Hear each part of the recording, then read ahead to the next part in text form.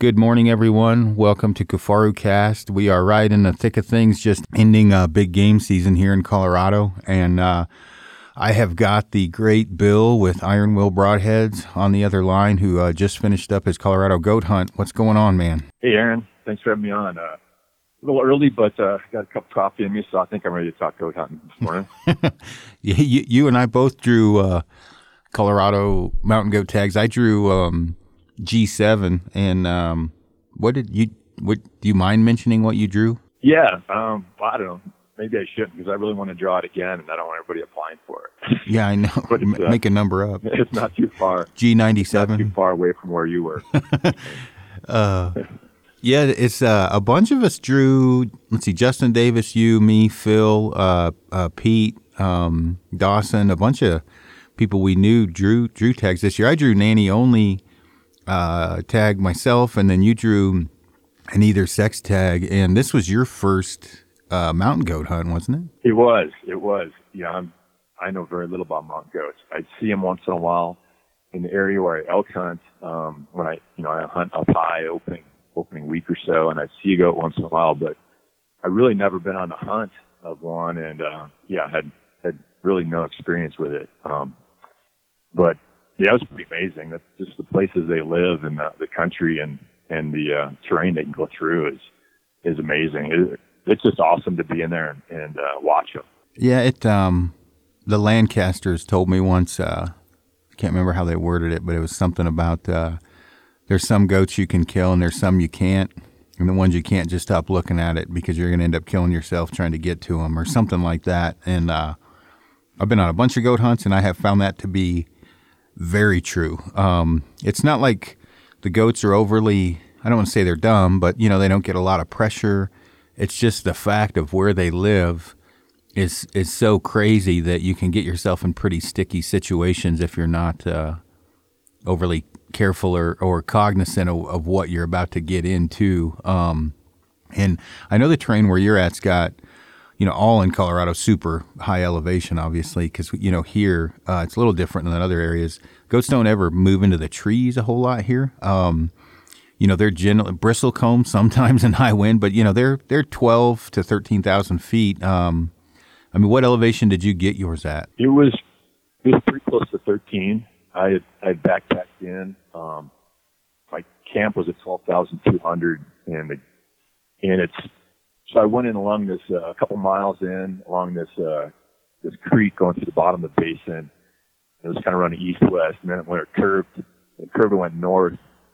It's kind of where I camped, and in the spot that I was in, so the whole kind of south and west side was all these, steep cliffs. Like there was shale below it. That was pretty steep, and then it just went to these nearly vertical cliffs.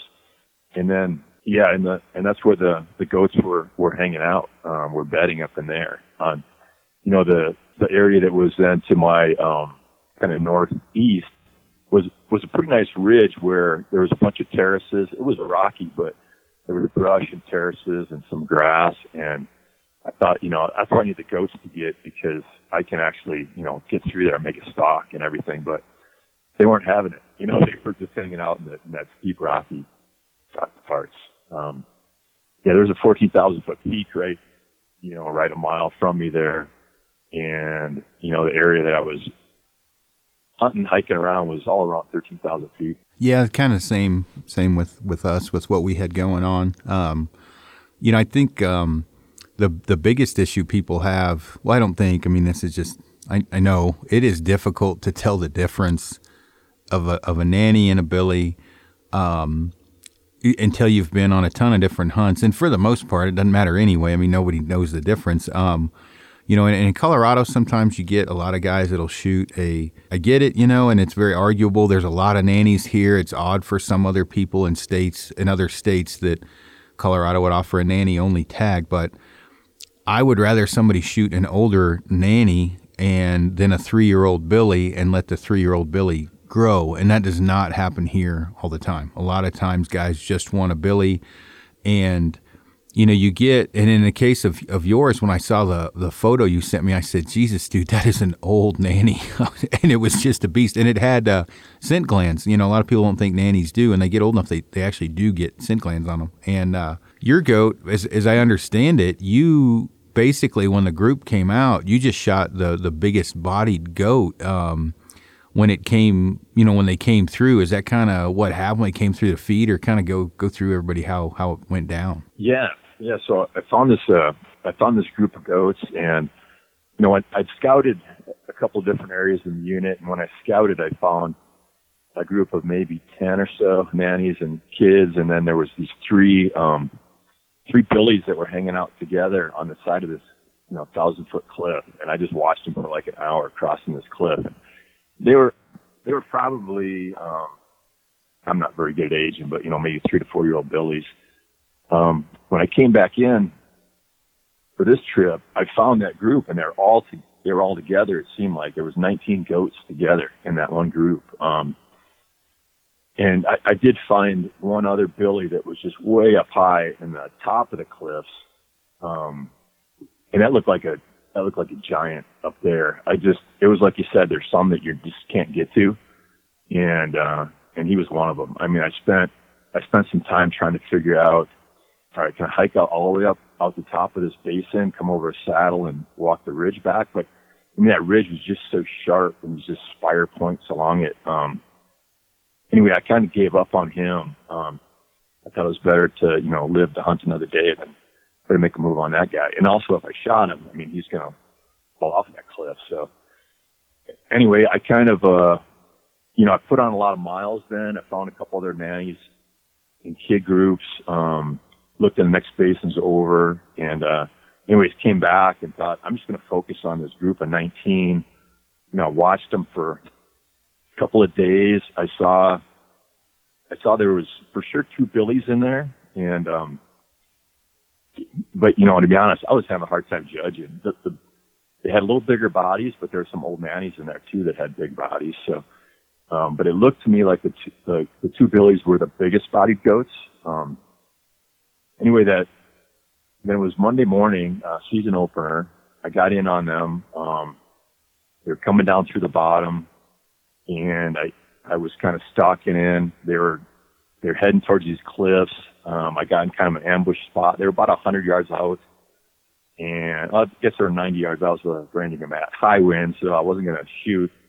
But I was just kind of glassing to figure out which one was which. And with that big of a group, one of them saw me, I think, and then just headed up into these cliffs, and they all went up in there.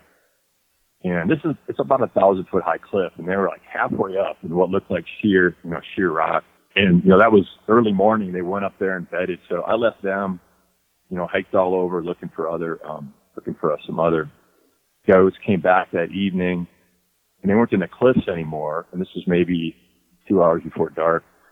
So I went around, where the creek heads north. It climbs quite a bit, and there's kind of a saddle in there. And I just started going kind of slowly through these big boulder fields, and finally spotted them. And they were, the whole group of like 19 were together in this little grassy spot. I ended up belly crawling, kind of from boulder to boulder, through the little bit of grass, area there was. And I got into, I was at like 112. I decided I had to go for the next boulder up, crawled up there and popped up there and was glassing. I didn't notice there was one a little higher. And then she saw me, I think, came down to the group, and then they started heading out through the saddle, kind of to the right. So I got into 70 yards. I just decided, once they're on their feet and they're moving in a group, then, it's really difficult to judge, especially when you got a minute or so to decide if you're going to shoot or not. So my plan there was, I'm just going to pick out the biggest bodied one that looks like it has the biggest horns, and shoot it. And that's what I did. Pick out the one that looked the biggest. They were walking along, then it stopped, ranged at 70 yards. And I shot it, hit right where I wanted to. I was aiming kind of right at the crease there, and probably hit it an inch or two in front of the crease, right through the meaty part of both shoulders. It ran back about 30 yards and stopped. I think it was probably going to go down.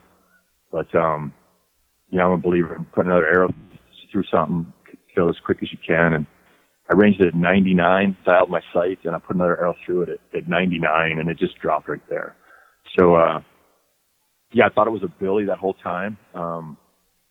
And when I got up to it, it was turned out to be a big old nanny. I think about a 9-year-old nanny. And it had 8.5 inch long horns. It had the big scent glands behind it, the things that you might think would make it look like a billy. But I'm pretty inexperienced, but I'm really happy with the goat I got. I think it was an old dry nanny, so it was a good one to take out of the herd. And it's a pretty cool goat. Yeah, when you sent me that photo, I remember I was like, Jesus Christ, that thing's a tank. And, goats here aren't as big as bodies as goats in like BC or, parts of Alaska or whatever. But I'm gonna guess that like your goat was probably, 250 pounds, something like that, which is a big Colorado goat. And it had a good cape, and it's pretty dang old. I think the average age is like 3 or 4 for Colorado. And again, it's difficult unless you've been on a ton of hunts to know exactly. I mean, when they pee is about the only sure way to tell if you're inexperienced. But and I try, like, for the most part, you're not going to have a billy over 3 hanging out in a group. At this time of year, they usually break off around 3 or after, and there's no certain set rules. But as I was showing Amy all these different goats, there's no set rules. I mean, you'll find nannies solo all the time that you think's a billy, and then it's a nanny, and then occasionally you'll have a pretty decent sized billy with a group of nannies, and I mean, it takes a lot of hunts for you to get kind of everything figured out, and I'm still figuring things out. But the cool thing is there's hardly ever a bad goat hunt because there's lots of animals, and the terrain and just the area is just badass. And I know the area, I don't know right where you were at, but I know the unit you were in, it's pretty epic country back in there as well. And did you take much for photos, or were you solo, just kind of cell phone snapping a few pics, or did you take much? Yeah, I was solo on the trip. I actually had 4 different friends that said they wanted to come or planned to come with me, but everybody got busy, and I understand people have regular jobs and limited vacation, things like that. So, but I ended up going in solo. Snapped some pictures, videos with just my cell phone. Was about it. And I had a pretty heavy pack going in. I had some heavy 15 power binoculars. I traded the Maven owners some broadheads for binocs. I had some new ones there. Big tripod, a big spotting scope. So I had, 12, 15 pounds of just optics that I don't usually have. So, and then I had, it was cold in there. I had a lot more clothes than usual too. So I had a pretty heavy load going in. So I didn't really want to bring extra camera equipment myself, but, it's epic country. I mean, the whole time I was scouting and the whole time I was hunting, I just had a smile on my face I couldn't wipe off. It was just pretty incredible just being back in there. Oh yeah. What was your setup? What were you running for a bow, arrows, and obviously, you're running iron wheel broadheads, but what broadhead? Yeah, so I've got a Toyota RX1 bow, 70 pounds. I was shooting Easton Axis arrows, 300 spine, our impact collar, iron wheel S125 broadhead. I love that setup for hunting. It's about 510 grains. I've been getting great penetration with that. I put the backcountry elk hunt a couple weeks before, and I put 2 arrows through a bull at 52 yards, and it literally zipped through him and stuck in the dirt about 6 inches on the other side of him, and he went like 12 more yards out to 67 and pretty steep quartering away. And I put another arrow completely through him. It even cut the shoulder blade a little bit on the way out, and that was a full pass through. So, and then on my goat, I put the 2 arrows through him, and that second arrow at 99, just kind of the safety shot there, that blew through him, and it was a quartering 2 shot, and ran along, kind of entered behind the shoulder and came out, actually ran along the hip bone, on the way out. And then it stuck in the dirt there. And I was amazed there was a patch of dirt to stick into, but it was actually stuck in the dirt. It was my first shot there at 70 yards. And it zipped through that goat, and I heard it hit the boulders behind it. And the broadhead survived. I mean, the edge is a little smashed on the boulder, but anyways, yeah, I like that setup. I've gotten a little bit heavier each year. I kind of like that 500 grains or so. Really seems to blow through things pretty well. What sight were you using? What sight? It's a Black Gold Ascent sight. So I like to set it up with a 4-pin. So I've got pins for 20, 30, 40, 50. And then if it's, if an animal's under 50, I'm usually if an animal's in range is under 50, I'm generally going to just eyeball judge it and take the shot. When they're that close, I don't like pull my rangefinder out and using it and, blowing the quick shot opportunity I might have had. So I like fixed pins for that. And then if it's over 50, I'm generally going to take a minute, range, dial the sight, take the shot. So, but yeah, I like that sight. I've been shooting a slider sight for a few years now. I really kind of went to it when I started shooting Total Archery Challenge and had to, take those 60 to 120 yard shots, on those ranges. Prior to that, I had kind of fixed pins that I could shoot out to 80 or so, but, for those long range shots, it's pretty nice to have that pin you can just dial and put right on the yardage you want. Make a shot. Yeah, I agree. That's kind of, I ran a 7-pin with a dial for the most part. Sometimes I just ran a 7 solid pin, depending on what I was hunting. But the safety shot is the big one. As far as if getting a second arrow out, I'm a firm believer in the same thing, and you kind of keep shooting until they're down. You don't have quite the distance with the stick bow that you did there. I did with the compound, but even still, a security arrow isn't a horrible idea ever. You're talking about the 510 grain arrow. I kind of bounce back and forth between 585 and 600 grains with the stick bow, and I've got 250 up front. And I've been sending you, photos, but I've got to say the mule deer I shot here, the one where I went and got my ass kicked, basically. The devastation from a stick bow from that. I went through the scapula on the onside, and then blew the leg bone in half on the offside. From a bow shooting 178 feet per second or whatever it is. It's pretty amazing, that was obviously, with your head, and people saw photos of the exit wound. What did you think when you saw that? Have you ever seen an exit wound from, it looked like I hit it with thank God there was 4 cuts, because it looked like I hit it with a 300 Remington Ultra Mag or something. Yeah, it looked like you took a hatchet to that and just, severed the leg and the shoulder muscle completely. I've never seen a cut like that. That was pretty amazing.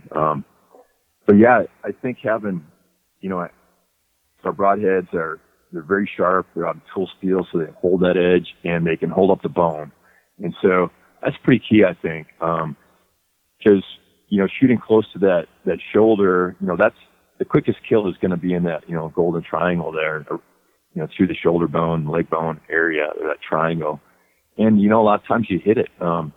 If not on the entrance, on the exit. And so having a blade that can cut through that bone, get you that exit hole is pretty key. And, that hole was amazing on that mule deer of yours. It was crazy. The goat was another one, because I didn't go to, I wasn't at half draw. I jacked up my shoulder. I was probably 5 inches from full draw, but, I sent you photos and I posted some, I kind of had to aim to the right, because I knew my arrow I was going to tear stiff, which would cause my impact to the left. So it all, a little bit of redneck ingenuity, it all panned out. But it came through its front legs, and the only thing that stopped it is it bounced off the ground, which is pretty crazy, considering with the stick and not exactly at the full potential of what my bow can do. And I shot that with the 200 grain solid. Really, I wanted to get the most, because I was so gimped up, I wasn't sure how much I could draw the bow. And obviously adrenaline and ibuprofen helped out quite a bit, where I got it back quite a ways. But it was pretty amazing. The broadhead's dull. It's actually not, the edges are actually pretty good, surprisingly, but it hit more sand than rock. That scree sand chit or whatever where they hang out in. But I get so many questions from guys on the different setups and the arrow setups and the components, and I know you came out with something with for Easton Axis, which is basically like a footer that helps the durability of, because that's kind of the weakness of the Axis with that hit insert, is it will blow out the sides, or it can, and what you came out with kind of solves that problem and adds a minimal amount of weight. And I mean, what do you call that? What do people need to look for on your website if they're looking at that? Yeah, we call that an impact collar. It's like an inch-long footer, but I guess it has the addition of that flange that goes over the end that kind of holds it in place. But it's 1 inch long hardened steel sleeve basically. So I like the hit insert setup, and your broadhead, that shank of that broadhead, that's really your kind of datum surface, aligns directly to the ID of the arrow. And you thread down into the hit insert down inside the arrow. And yeah, like you said, it's a strong setup, but if you get a really heavy side load on that, side impact, I found this just through, impact testing of broadheads, that I could sometimes break out the side of that arrow. So adding that hardened steel sleeve just reinforces it really well. I've been shooting that for a while myself. Shot like Total Archery Challenge with that setup, and I shot different courses. 3 different locations. I think 10 total courses, and I think I lost 1 arrow total. And I didn't hit every target. I missed a few, and it was holding up to the dirt and the rocks and things that I was hitting. So it really kind of strengthens, holds that connection together, because that's something I just through testing is. You can have a really strong broadhead, but you also need a good connection to the arrow. Or if you get side load, it can break out there. So yeah, I like that impact collar, just beefs things up, and the arrows I put into your animals, they've all spun true afterwards and use the things again. So. Yeah, that definitely fixes some of the issues. And while you're on here, I've gotten a ton of. I say a ton, much more than a ton of questions on, people doing broadhead testing, on social media forums and YouTube and things like that, and my thoughts on the testing, and my thoughts on broadhead testing, and in the spirit of total honesty here, I have not watched all these different tests or all of them or only parts of them, and the thing that you want to look for, and I'll kind of have you chime in when I'm done here. If someone's doing a broadhead test, whether it's shooting themselves or through a machine, you really want to look for if they're shooting if they're trying to do an accuracy test and they can't get the broadhead to hit with the field point, they're not really getting a good platform for an accuracy test, because the bow isn't tuned correctly out of the gate. Meaning, if you're trying to get like a true accuracy test, let's say it's out of a shooting machine, the shooting machine is as perfect as you're going to be able to get, and if your bow is tuned correctly, or if you have to tune it even out of tune, so to speak, for the human body, and then retune it for the shooting machine, to get an accurate test, you need to have broadheads and field tips grouping in the same place, or a bear shaft. So you want to make sure, if you're paying attention to somebody's test, that if out of their base platform is flawed out of the gate, you really don't want to take any accuracy information from that test, because the one I watched recently is the field tips and the broadheads didn't even hit in the same spot. So you really don't know how accurate it is, because they're starting off incorrect, I guess. And I don't know how much of that stuff you've paid attention to, but what are your thoughts on some of those things? Yeah, I've watched a few broadhead tests recently, and experiments aren't really done in a way in that you can get a good statistical result out of it. For instance, as an engineer doing an experiment, I'll set up a design, kind of a designed experiment, and one of the first things you do is like a measurement system analysis. Is my measurement system, can it measure something accurately and repeatably? So if, one test I watched, the field point being shot with each set of broadheads, it wasn't hitting the bullseye each time. The field point itself was varying around about maybe 6 inches or so, it looked like from the video. So, in that case, you had a good control, which was the field point. And to do a statistical, to have, when you're comparing two design points, what you want is to have statistically significant difference between the two. And then you can say, yeah, one's better than the other. But the way you determine statistical significance is you have, say, a control that you're measuring a number of times throughout the test.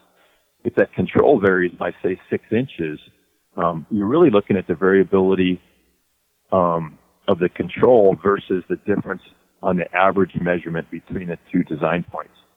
And I don't know if I'm explaining this well, but let's say two broadheads. Let's say one broadhead had a 5-inch group, another one had a 3-inch group. Well, if your controls, your field points, that ranged 5 inches throughout the test, then you'd say, well, the most accurate I can measure this is within 5 inches. So if these two broadheads have a 2-inch difference, I cannot say there's a statistically significant difference between those.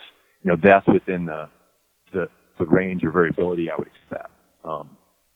I think there was kind of variable winds in that test, and that maybe contributed to it, or maybe it was the setup of the Hooter shooter. I'm not sure, but when you're getting that much variability in your controls, yeah, you can't really say, and especially shooting a single 3-shot group, you can't really say one broadhead is better or worse than another based on that. And I see that in a lot of testing.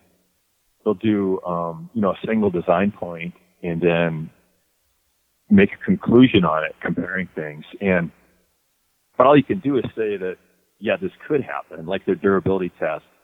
If a blade broke, you could say, yeah, it certainly can break. Is that like an average of what would typically happen? Well, you don't know unless you do a lot more samples. And Cody Greenwood, TradLab, is good at this. I'm not sure if he's a quality. He might be like a statistical quality engineer or something like that. But he sets up experiments, and analyzes them. And he's typically taken hundreds of data points so that he has, so he can say when he's done that yes, this is better than this. It's statistically better. But the average guy is just out there doing tests, is just taking one shot or 2 shots and making a conclusion from it. And you really need a lot more data points to be able to do that. About all you can say is that, like in the durability test, I think Ironwood broadheads do really well. Had I think no damage through a aluminum sheet and a concrete block. Some of them broke blades. And you could just say, okay, yeah, that can happen. This can break a blade on a hard impact. Is it always going to happen? Well, you'd have to do a lot more samples to really say if it's typical or not. Right, and that's kind of what I have tried to relay to people. Like, obviously, I'm in a really good position because I can get unlimited arrows to test, right? I can get unlimited, within reason, broadheads to test, and which how I'm pretty hard on things. Or, like, is a steel drum the same as an elk shoulder? No, but it does give me an idea of what's going to happen with blunt impact or a rock. Or, the other thing too, and this isn't, necessarily for this is arrows and broadheads, side impacts are something that a lot of people don't take into account as much as they probably should. In my opinion, because one impact point, and you're much more anal about this and a lot smarter than I am, but when you hit an animal and there's an ass whip to the arrow and an impact at the same time,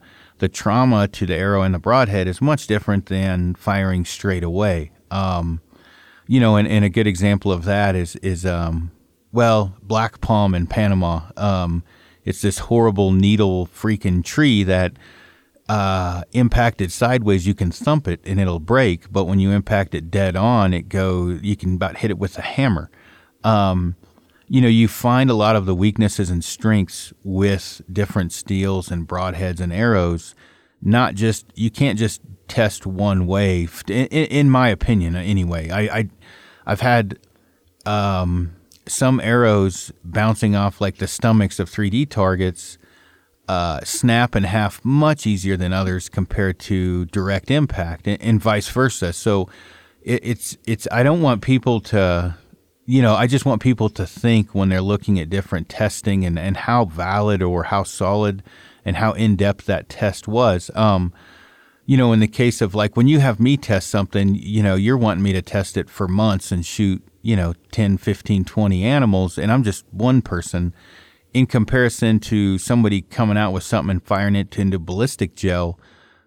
It doesn't really, do it justice. And when you start comparing steels, you do get a lot of, what's the word? There's pros and cons to everything. And one of the cons to a steel that I personally like for a knife, and I'm kind of finding out more and more and more, is it shatters on impact, and it's S30V, and I really like S30V steel.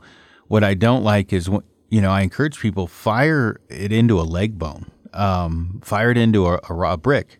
They have a tendency to explode, and I don't know what your findings are on that. If you kind of, I know you're kind of a stickler on the A2 for that reason, it seems like. Yeah, I wanted to go with the stainless blade steel originally for the broadhead, and in fact, I did start that way. I went through 5 different steels, and the problem with stainless steels, S30V, I've tested that one along with a couple other ones. In order to be stainless, they have a high chromium content. They have greater than 13% chromium, and it just reduces the mechanical properties because of that. And then when you get them hard enough to have a good edge, hold a good edge, then they become brittle. And what I was seeing is, they're okay for a lot of hits, but if you hit like a heavy bone impact, especially side impact, I was just snapping them off. And that's why I went to more tool steels, impact steels, and settled on A2. I used S7 for a while, and then A2. And S7 and A2 are the 2 steels used in metal stamping dies and punches. A2 is generally in the dies where it's cutting metal, and it just can take that impact. It can be hard and sharp and still take an impact, and that's why I settled on that. And yeah, I've tested even recently. I'll still buy broadheads, and we do a blade strength test. I recently bought some other blades that were a stainless and check those out. And yeah, when I do this break strength test, I start doing this bending to it, and it just kind of explodes. And there's, dust cloud, just to have a brittle failure.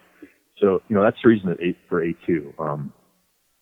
And, the negative there is it can get rust spots sooner. We did corrosion testing, this industry standard, corrosion testing, and found it took the same number of days as stainless before we had, pitting occurring, but it can get some surface spots sooner. So, if you're out in the rain and you're hunting in the rain for multiple days, you just got to dry them out. You can apply some blade oil even to make sure they don't corrode. But to me, the mechanical performance of this tool steel just way outweighs the negatives when you compare it to stainless steel. Yeah, and I definitely, like I'm more mid-road obviously than you. There is certainly pros to certain steels other than A2. It's just the more and more and more I tested it, I think you just said it the best, is the moment I had one blow up, pretty much ended my my search. I was like, well, fuck, that's not good. And so I grabbed a bunch and started firing them different angles and different bows and different setups. And that definitely was the biggest concern, because I do aim in that golden triangle, and on entry I generally don't hit the leg, but it happens. I'm also not opposed to frontal shots, and sometimes if the animal's kind of depending on how it's facing, you may sneak it over a little farther into that shoulder than you want to. And, that it made me super nervous. So that's something I just want people to think about. And there's lots of good, obviously I've got you on here. There's lots of good broadheads on the, on the market, but I don't know. I tried to add it up. I think I've shot 36 or 7 animals with your broadheads, and I don't have any that I haven't been able to, at the very least, use as a practice head afterwards. Meaning, still straight, maybe duller than the other. Usually, not dull from the animal; it's dull from bouncing off shit once it goes through. But that's not very common, especially when you start getting into the cheaper broadheads, which I understand not everybody can afford super expensive broadheads, but when you start getting into the cheaper ones, the chance of the ferrule being bent is extremely high, very, very, very high. So it doesn't really matter if you have replaceable blades, because the ferrule's bent, especially aluminum ferrules are the worst. The blades, I've shot enough stuff over the last 10, 20 years where you get shrapnel and shit flying off through, rib cages. It's not a good sight, and it doesn't happen very often, but when it does, it really wakes you up to, wow, that sucks. I just had the animal of a lifetime in front of me, or my first animal, and this happened. And the changing of one small thing can really make a world of difference. And honestly, arrows are no different. You can get yourself down a pretty bad wormhole real quick with shitty arrows and have some serious issues. Even if you can get them to tune, if they're crooked, they can break on very, especially side impacts with ass whipping. I think people would be surprised if they really looked into it. Yeah, I tend to spend a lot of time testing and perfecting, something before I'm going to bring it out. And I spent several years testing this head, and along the way, I'm working with guys, with other engineers, manufacturing guys, and and I would say, I like this steel, I like this design, but when I hit this, cow femur on the side, I can snap this blade, and they'd look at me like, "Are you crazy? Isn't this good enough?" And I'm like, "No, I want something that's kind of going to be the ultimate here." And it was the same way on tolerances. I was just a stickler on meeting these tight tolerances. I knew they were achievable, and I wanted it to, be just the best it could be. And even, going forward, I guess I'll mention that you're testing a prototype head for me. People have been asking for this a lot for a year or two now, but I just want to spend a lot of time with design, analysis, and testing. And you're a great guy to have tested because you shoot 20 plus animals a year. So I get a lot of feedback. And if a guy's shooting 1 or 2 animals a year, you don't see the whole range of what could happen. But when you're shooting, 20 plus and you're hitting bones, things like that, on the mule deer you got, I just mentioned that was the photo head. It's, without telling you too much, it's wider than our current head for those situations where, okay, I know I'm going to for sure get a pass through on this animal, and why not make it a little wider, to get a little bit more, cut a little more tissue if the shot's not perfect or whatever. That's kind of what it's targeted for. And, I could have just made it come out with it a year or two ago, but I really was, I wanted to make sure the flight was good. I wanted to make sure it had the durability people are expecting out of our products. And, so I spent a year here testing it, got some guys shooting it, hunting with it.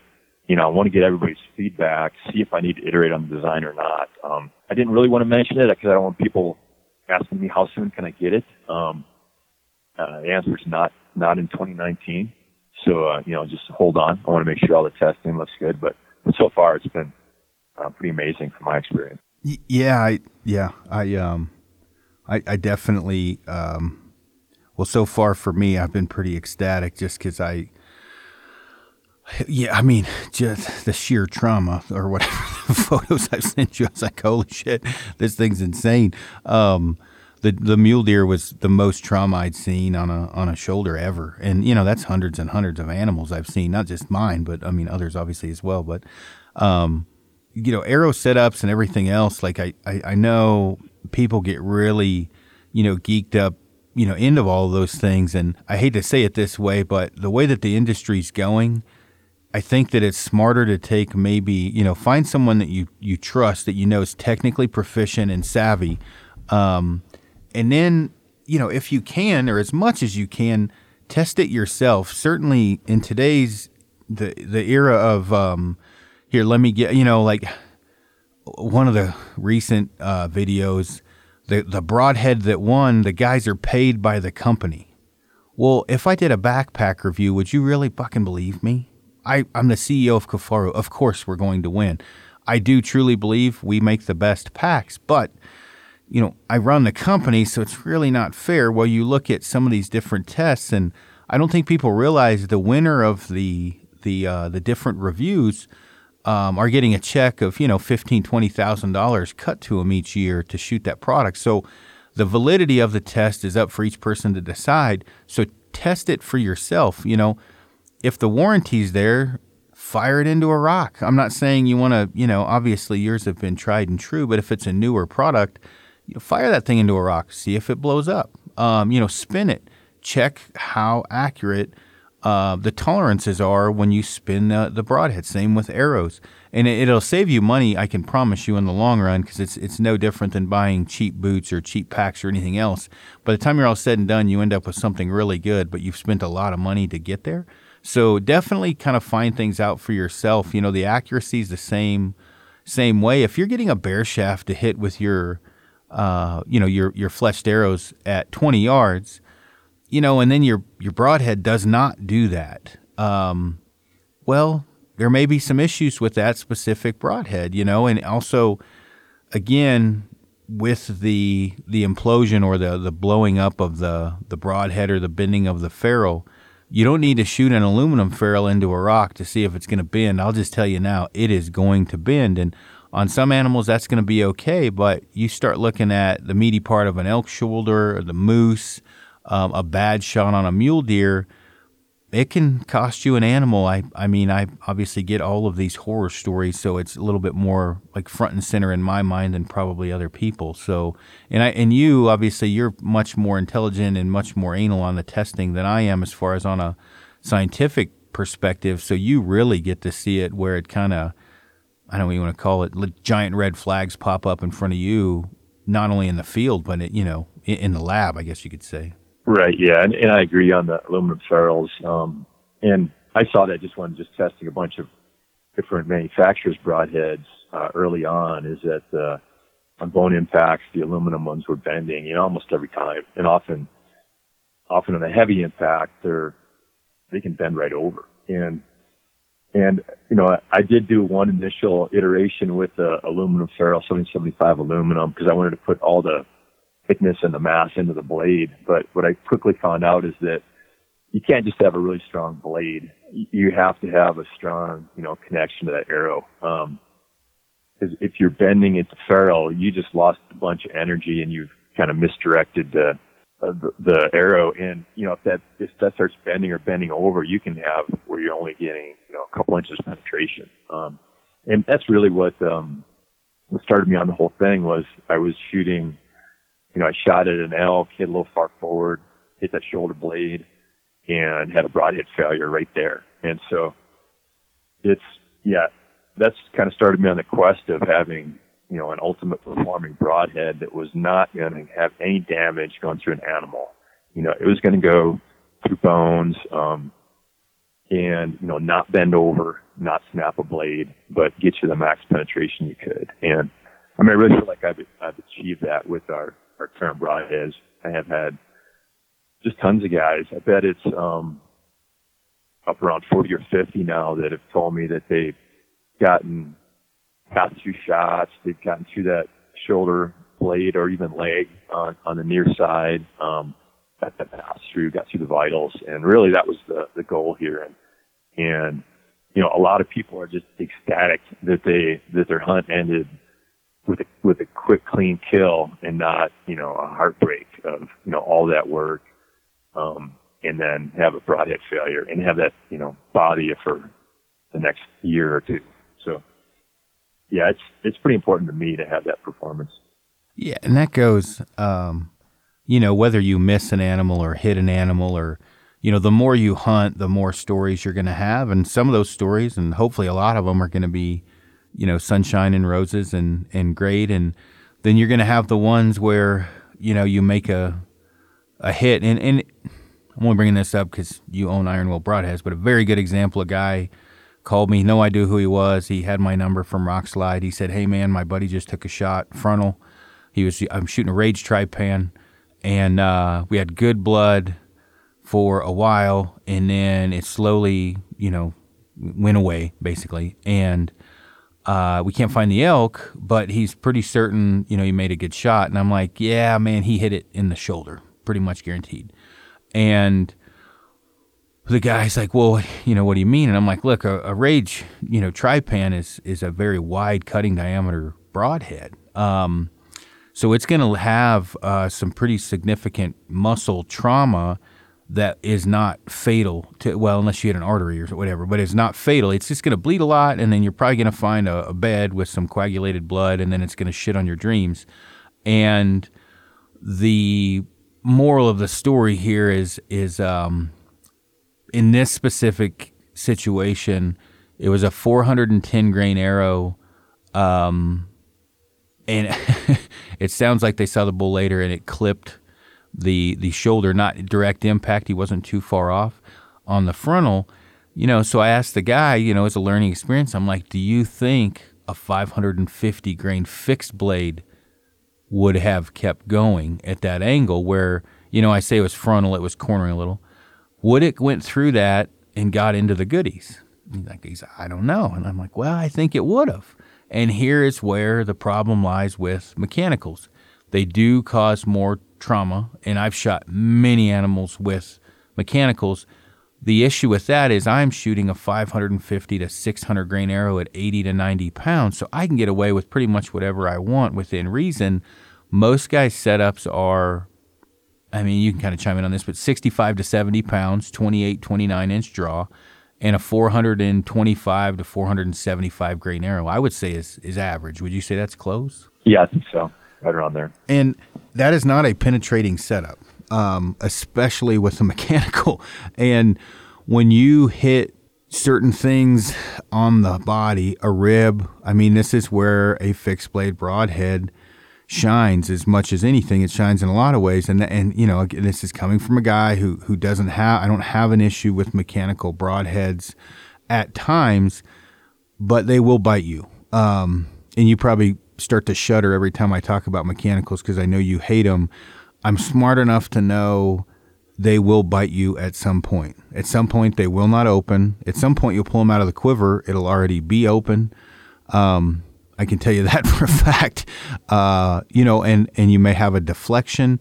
And so, and I'm not just saying this because I'm being as candid as I can. Bill's on here.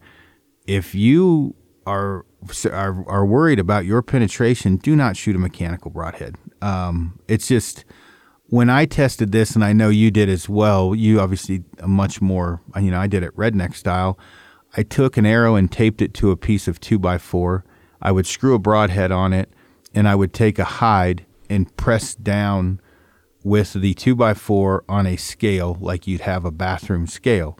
And what that would show is how much pressure a mechanical with a cut-on contact head, a chisel tip head, and a mechanical forward deploying or rear would take to penetrate that hide. As a guess, I'm curious how much people would believe the difference. It's 4 to 6 pounds for a cut-on contact head from what I found, up to 40 pounds for a mechanical. That is an insane difference, and you've done quite a bit of testing on this, haven't you? Yeah, that's pretty comparable to what I've seen.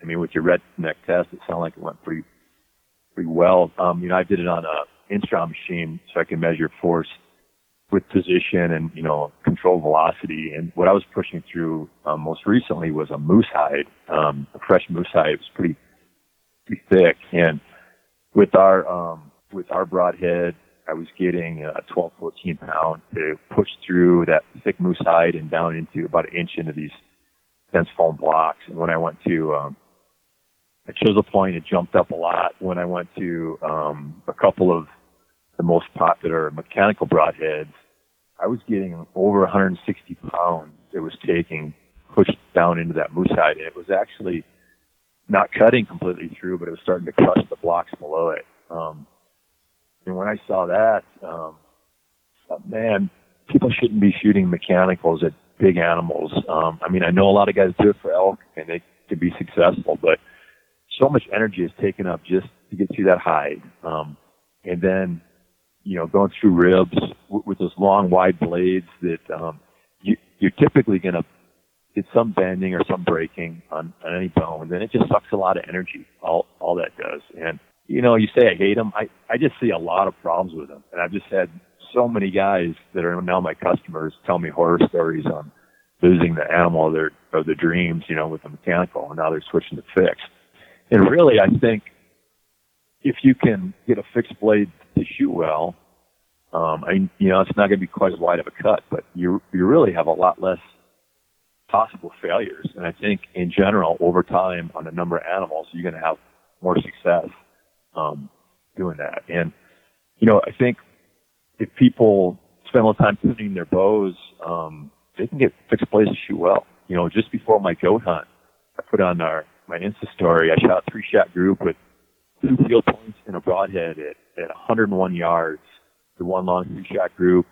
And it was like a 2-inch group. And, I don't know scientifically how I could shoot that good because my pin was, you know, that big out there, but it certainly showed that, fixed points can hit with field points if you're, you know, if your bow's tuned, if you do a lot of things to kind of help you out there, have enough fletch, don't shoot, you know, super light, super fast setup, but, you know, kind of more moderate, setup there. But yeah, the main thing is have the arrow coming straight off your bow, and not, you know, fishtailing or porpoising in a way that fixed head, you know, fixed head is just going to have more area for any pressure to act on. If your arrow's going side to side, you're going to get some side pressure, you know, pushing that broadhead off. But if you can tune your bow and get your arrow coming off straight, you know, I see a lot of guys shooting fixed head, long range, very accurately. What do you think about that? Yeah, oh yeah, you can definitely do it. I think, yours being one of them. I've probably got 3 fixed blades to fly out to 80, spot for spot with, you know, field tips. After, I generally tell people don't expect anything crazy after 60. 60 is extremely doable to get fixed blades and mechanicals and field tips to all hit the same. When you get past 60, it doesn't matter if it's a fixed or a mechanical, there's drag. And there is some shitty mechanicals out there that have some serious issues that will fly worse than a high-end fixed. I can promise you. And then once you get to 80, anything past that is pretty much just count your blessings. Most people shouldn't be shooting past 60 anyway.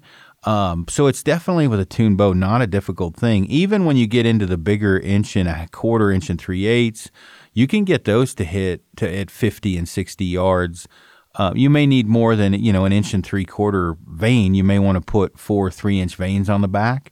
But with the testing I've been doing at the house with different heads, with a compound, I don't video myself doing this because I don't want to hear any shit about, oh my God, are you switching back to a compound? But I shoot one still frequently, and the one specific head I've been able to get to hit 60 without issue, spot for spot with field tips. And so definitely is a doable thing, and it's a safer thing, meaning safer as in, you know, no failures with a fixed blade. So it's certainly doable. I just think the biggest thing is don't be afraid to throw a little more fletch in the back. And certainly if you're shooting 265 to 280, don't freak out about your speed. Believe me, a quieter bow and a quieter arrow far outweighs speed because, I mean, how many people do you know that don't range the animal anymore? Everybody uses a rangefinder. So the speed thing to me is not an issue. It's always, you know, I want the bow to be quiet, the arrow to fly straight, and be accurate. Speed is definitely not very high on my list. I don't know if that answers your question, but there you go. Yeah, I think having more mass in the arrow is the way to go for penetration and really keep that arrow on track as well. You know, force equals mass times acceleration. So if you have more mass, it's going to take more force to push that off, whether it's, a little gust from a crosswind or, hitting a twig or something like that. The more mass you have in that arrow, more likely it is just to stay on track. And the lighter arrow as well, going faster, drag is proportional to velocity squared. So you get more drag, you get, your arrow gets slowed down more as it's going out there. And so penetration is going to be based on momentum. So that's mass times velocity. Well, if you shed a bunch of velocity on your way out there, you've got a lot less retained momentum when you impact that animal. And, just creeping up on mass, over the years, I'm a firm believer in having a little more mass.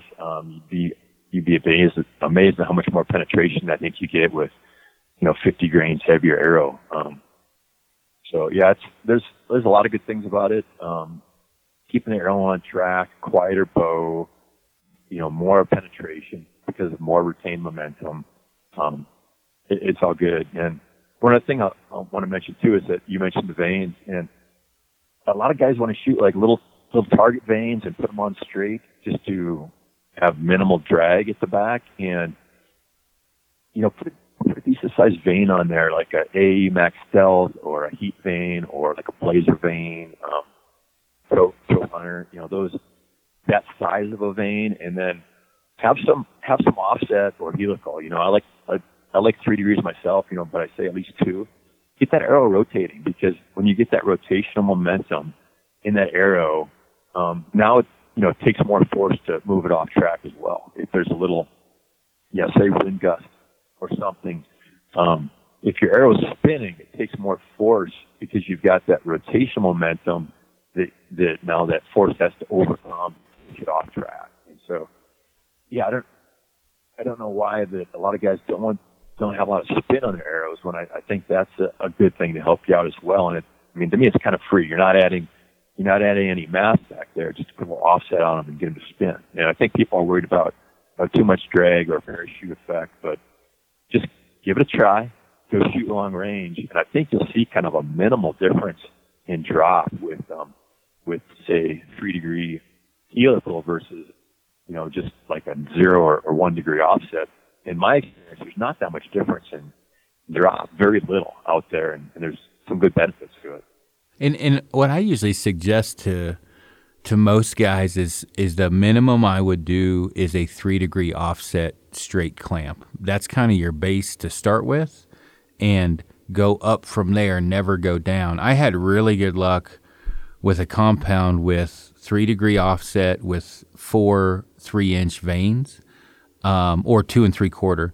And literally I just basically tested mine of the best of all worlds with still very good accuracy. So if I would have went to 3 degree offset with helical, was my grouping better? If it was, then I would go that route. But it seemed to be with a compound 3 degree offset with 4 fletch was kind of my honey hole. Now it's different with the stick. I shoot more helical. But if you have some accuracy problems yourself, or when I say accuracy, if you punch the trigger occasionally, if you've got some inefficiencies in your shooting, to correct that arrow faster, you may need to go to, agreeing with Bill, you may need to go to a helical. And if there's no real downside, especially if you're not shooting past 50 yards, then I would just put, 2 or 3 degree helical on there, because it really doesn't matter at 50 yards. Where, I agree with Bill, for the most part, out to a certain distance, you will notice more drag from a 1 to 2 degree offset straight clamp to a 3 degree helical past 80. But, it's when I say more, you're going to notice a foot somewhere in 8 inches of drop at 80, 90, 100, somewhere in there. But most people can't shoot that good of a group at that distance, nor should they be shooting that anyway. So don't pretend like you're Levi Morgan making your setup. Pretend like you're you, and if you suck past 50, then set up the best possible scenario you have to achieve what you're trying to do at 50. which a lot of times is some helical with a longer vein. So I agree with what you're saying. I think what happens is people watch social media and TV shows and shit and try to mimic or emulate that, but there's not that many people that can even shoot that far. So it doesn't, you're kind of setting your bow up for something you're not even, something isn't attainable for you specifically, and it's bad business. The short vein thing, I was stuck in that rut forever myself personally, so I'm speaking from experience. Trying to get a fixed blade head with 3 1 3/4 veins, it's just a pain in the ass. And then you throw on 3 3-inch or 3 4-inch or 4 3-inch, it solves a lot of problems real quick. Yeah, for sure. And there's no one right perfect setup or answer because everybody's kind of different. Their bow's different, their draw length's different. And so I would just recommend people go out and test these things. A lot of guys wonder, should I add more weight up front? Well, go and test it. Buy some different field points. Make sure you're not underspined and go shoot some groups. See how it does for you. I think people just want the one answer from somebody, and everybody's setup's a little different. You really got to kind of test, what works the best for you, in your setup. And yeah, some people's form isn't perfect, and so they need a little bit more, margin for error. They need, more flex. It's going to correct that arrow quicker, things like that. So get out there and shoot a bunch, test, spend some time with your bow, getting it tuned, and see what works best for you. No, I agree. Well, man, I probably should go. I've got people piling up in the office here, not to cut you short, but congratulations on your goat. Thanks for coming on the podcast, and I appreciate you letting me abuse all of your different products and broadheads and test everything. And I'm extremely excited with what I've seen so far this year, and I can't thank you enough. Yeah, well, thank you. I really appreciate you testing products, giving me the feedback. Man, I don't know too many guys who've gone as many hunts as you get to and shoot as many animals. So, I'm feeling like I'm having a good year this year. I've shot 5 animals, which is, if I can get 5 to 8, I'm having a great year myself. And, you usually 3-4 times that. So I really appreciate all the feedback. Oh, yeah, no problem at all, man. Well, again, thanks. And everybody, thanks for tuning in, and I'll talk to you soon enough. Sounds good. Later.